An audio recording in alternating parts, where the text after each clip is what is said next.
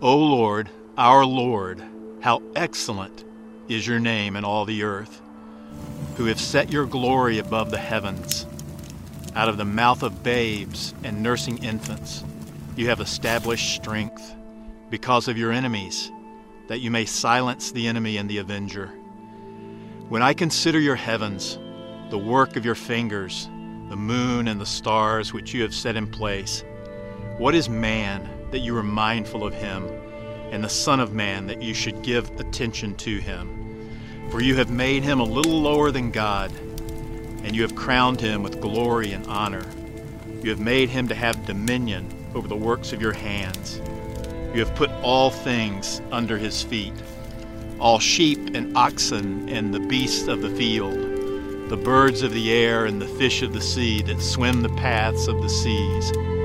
O Lord, our Lord, how excellent is your name in all the earth. The Psalms are the songbook of the Bible, and they contain for us raw emotion. They contain the vulnerabilities and the feelings, the highs and the lows of the psalmist. I wish I could say that my emotional journey was always consistent, but it's not. I think about the joys in my life and how high some of those joys are and how wonderful they are. But then I consider my lows and my disappointments and my discouragements, and they're just as real as those high joys. Times of great joy and times of disappointment. You know what, though? I've learned that God is never threatened by our raw and authentic responses to him. It's not as though he's surprised. It's not as though you and I can say, well, I don't know if I should say that to God, as if we're maybe surmising that he doesn't know about it. But of course he does. He knows our feelings and our vulnerabilities more than we do. It's futile to try to keep our thoughts and our feelings hidden from God. Instead, God invites us to bring the overflow of our vulnerabilities and emotions, the highs and lows, the joys, the sorrows, bring all of it to him. He welcomes our authentic responses to him. So the book of Psalms, this songbook of the Bible, about midway through the scriptures, is divided into 150 chapters. There's psalms for every emotion. There are authentic responses to God. Here's some of the types or the categories of the psalms in the scriptures. Psalms of praise, lament, confidence, thanksgiving. In fact, all of these four are individual psalms and communal psalms. In other words, they're psalms expressed by an individual, and they're psalms that are expressed by the entire community or congregation. In addition, there are messianic psalms, psalms of wisdom, imprecatory psalms, royal psalms, enthronement psalms. So many different types of emotions found in the Psalms. So today, I'm beginning a brand new series on the Psalms. It's called Songs from the Heart. And in this series, we'll explore the raw emotion and the authentic vulnerabilities, the joys, the sorrows that we bring before God. Each week, here's what we'll do. We'll pick a particular psalm out of a particular category, and we'll work our way through that. So we're beginning this series with the Psalm of Praise. It seemed like a great place to start, in my opinion. So reach for your Bible. If you have one, you're going to need it as we follow along through the verse by verse, going through the psalm that we're looking at today. As you do that, let me remind you that a psalm of praise involves the recognition of who God is. We're coming to God with our whole selves, and we're praising him. We're recognizing him for who he is. Here's some examples. Psalm 103, verse 1. Praise the Lord, O my soul. All my inmost being, praise his holy name. Or Psalm 113:3, from the rising of the sun to the going down, the Lord's name is to be praised. Or Psalm 145 and verse 3, great is the Lord and most worthy of praise, his greatness no one can fathom. So the psalm that we're looking at today is Psalm 8. It is a psalm of praise and thanksgiving to God. It's written by David. If you're following along in your Bible, you'll notice that many of the psalms have a superscription, like it's a little sentence or two before the psalm begins, describing a little bit of the setting or the context or the author of the psalm. The superscription for Psalm 8 reads, "To the chief musician on the instrument of Gath, a psalm of David." So we know that David has written this. On an instrument of Gath, remember these are songs. The psalms are songs. We know that Gath was that place of the Philistines where David hid when he was being pursued by Saul. Was it there that he picked up an instrument of Gath? Was it there that he learned to play? We don't know, and we don't know much about the instrument. But we know that David is referring to that as he begins to sing this song. Who's David? Well, we know him as the king of Israel, but a young shepherd boy. 2 Samuel says it this way in 23 verse 1. David is described as the man raised up on high, the anointed of the God of Jacob, and the sweet psalmist or singer of Israel. So Psalm 8 is a psalm about God's glory all around us. That's what it's about. It's set against the backdrop of the night. And David, as a young shepherd, would have spent many a night on the hillsides of Palestine. I imagine night after night after night, there tending his sheep, he would have the opportunity to look into the sky, to enjoy nature all around him. And it's with that backdrop that David now, under the inspiration of the Holy Spirit, writes this psalm. So let's begin. Verse 1 of Psalm 8. David writes, "O Lord, our Lord, how excellent is your name in all the earth, who have set your glory above the heavens." Notice David, when he proclaims this psalm in this very first verse, he says, "Our Lord." So he's writing it, he's the author, but he includes other people. He acknowledges that God is not just his God, but God is the God of Israel. When you and I speak to God, we can acknowledge that God is not only our God, but he is the God of all those who have believed in Christ. The earth and the heavens, David says, how excellent is your name above all the earth, who've set your glory above the heavens. Notice he's talking about the excellence of God's name. So before David's time, there was another shepherd tending his flock in Egypt. His name was Moses.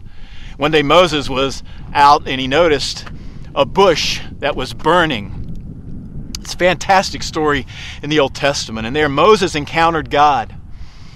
And God said to Moses, "Moses, I realize that my people are in bondage in Egypt, and I want you to do something about it through my power." And God said, "I want you to go to Pharaoh and tell him to let my people go." Notice Moses' question. He says, who am I going to tell them? What's your name, God? And it was there God said, "My name is I Am," he says. That beautiful reference to God always being. Notice as David continues in Psalm 8 and verse 2, "Out of the mouth of babes and nursing infants you have established strength because of your enemies, that you may silence the enemy and the avenger." So David is suggesting in verse 1 that God's glory can be seen over all the earth, and now he moves to the other end of the spectrum. He's gone from the beauty and fantastic nature of God's glory around him right down to the simplicity of God getting glory through the mouth of babes and nursing infants. God enjoys using what seems to be insignificant. Have you noticed that?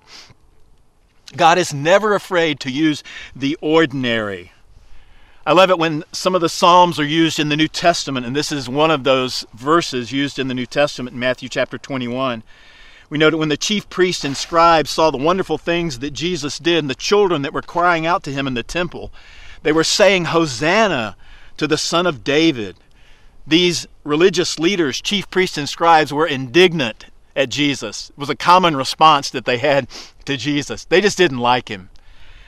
And Jesus said to them, do you hear what they're saying? They're telling Jesus. And Jesus said to them, "Yes, have you never read, out of the mouth of babes and nursing infants, you have perfected praise." See, God chooses to use what is insignificant in the lives of people. Notice 1 Corinthians says it this way. I love these couple of verses in chapter 1, verse 27. Instead, God chose the things of the world that the world considers foolish in order to shame those who think they are wise. And he chose things that are powerless to shame those who are powerful. God chose things that are despised by the world, things counted as nothing at all, and used them to bring to nothing what the world considers important. As a result, no one can ever boast in the presence of God. Isn't this what God did in sending Jesus? Came to earth as a baby. God's glory would be manifest instead through an infant coming to earth. Now you can almost see David gazing at the night sky when in verse 3 he says, "When I consider your heavens, the work of your fingers, the moon and the stars which you have set in place." Again, having been on the hillsides of Palestine, he would have been familiar with the beauty of the sky in that area. And now David looks up and he is in awe of what he sees. The work of your fingers, he calls it. Almost effortless in that phrase. There's no mention of the sun. David is speaking in the context of the night and darkness. We're so used to light pollution in our day, it's hard to get away and truly find a sky that's void of light. But you can do it. I've done it before. Maybe you have too. I've stood at the rim of the Grand Canyon and seen more stars than I could ever even comprehend. Or maybe even in a small mountain village, looking up and seeing, wow, this is amazing. On the plains of Alaska, or even in the Outer Banks of North Carolina. God's beauty and majesty in the sky is almost hard to comprehend. David was aware of the vastness of the heavenly creation. And now we are becoming aware, even more so, of the vastness of God's creation. So in studying the Bible, we can open a concordance, that's helpful. We can open a Bible dictionary or a commentary. We can open a Greek lexicon or a Hebrew lexicon. But none of us perhaps would have considered another Bible study tool, the Hubble telescope. Let's take a look deep, deep into the night as we discover the infinite glory of God being manifest in the heavenlies. This is the barred spiral galaxy, NGC 6217 they call it. The galaxy lies 6 million light years away in the north circumpolar constellation of Ursa Major. Now, a light year is the distance light travels in a year, about 6 trillion miles, if we can get our heads around that. How about this? This is Stephan's quintet. It's galactic wreckage. A clash among members of a famous galaxy quintet reveals an assortment of stars across a wide color range, from young blue stars to aging red stars. Or how about Omega Centauri? Colorful stars galore inside globular star clusters. The Hubble Space Telescope snapped this panoramic view of a colorful assortment of 100,000 stars residing in the crowded core of a giant star cluster. How about this beautiful butterfly? It's emerging from stellar demise in planetary nebula NGC 6302. This celestial object looks like a delicate butterfly, but it is far from serene. What resemble dainty butterfly wings are actually roiling cauldrons of gas, heated to more than 36,000 degrees Fahrenheit. The gas is tearing across space at more than 600,000 miles an hour, fast enough to travel from Earth to the moon in 24 minutes. A dying star that once was about 5 times the mass of the sun is at the center of this fury. The butterfly stretches for more than 2 light years. In other words, the heavens are spectacular, and they testify to the glory of God. Now notice the transition from this spectacular celestial wonder to you and to me. Verse 4, David, noticing the splendor of creation, now says, "What is man that you are mindful of him, and the Son of Man that you should give attention to him?" It's like God is saying, God, you're so great and you're so majestic. Who am I? David is overcome with the wonder and the splendor of God's creation and that which points to his glory. But now David instinctively turns to himself and says, oh my goodness, who am I, God? I like the way David Benner puts it when he says that, we come to know God best not by looking at God exclusively, but here's how it works. We look at God, and then instinctively we look at ourselves. And then we look back at God. And then we look back at ourselves. This is how we grow and change, and both God and self are most fully known in the relationship to each other. And that's exactly what David did. What is man that you are mindful of him, and the Son of Man that you should give attention to him? Verse 5, for you have made him a little lower than God, and you have crowned him with glory and honor. Now you may be reading from a translation, because quite a few do translate this as angels or heavenly beings. The Septuagint, which is the Greek translation of the Hebrew Old Testament, uses the word angels. But as I've translated it, for you have made him a little lower than God. That's what it says. The Hebrew word is Elohim. That's God. That's troubling in some sense. But let me tell you what I believe God's getting at. God's glory is reflected in the heavens, but he's also glorified himself on earth through mankind. You're an image bearer, and I'm an image bearer of God. He's created us to bear his image. We are like him in certain ways. As God's image bearers, we reflect certain characteristics of God. For example, intellect and reason. We can choose. We can experience emotion. We are relational. We can exercise dominion. So David describes how God has entrusted us with dominion. Notice verses 6 through 8. You made him to have dominion over the works of your hands. You have put all things under his feet, all sheep and oxen and beasts of the field, the birds of the air and the fish of the sea that swim the paths of the seas. Now, if this sounds familiar, it's meant to, because David, of course, is pointing to the creation account in the book of Genesis. Genesis chapter 1 reminds us, so God created man in his own image. In the image of God, he created him. Male and female, he created them. And then God blessed them. And God said to them, be fruitful and multiply, fill the earth and subdue it. Have dominion over the fish of the sea and over the birds of the air and over every living thing that moves on the earth. See, humans are not just another animal who've come about by random chance. Of course not. We are special in God's sight, created in his very image. Now David ends where he begins. The last verse of Psalm 8, verse 9. O Lord, our Lord, how excellent is your name in all the earth. See, here's what David has done in this short psalm. He's essentially said, look up, look out, look in, and then look up again.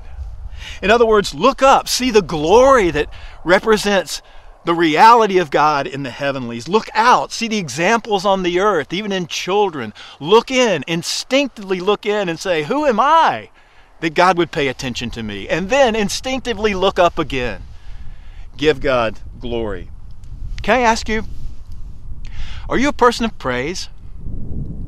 Does praise come instinctively to you, or is it something that you have to work at?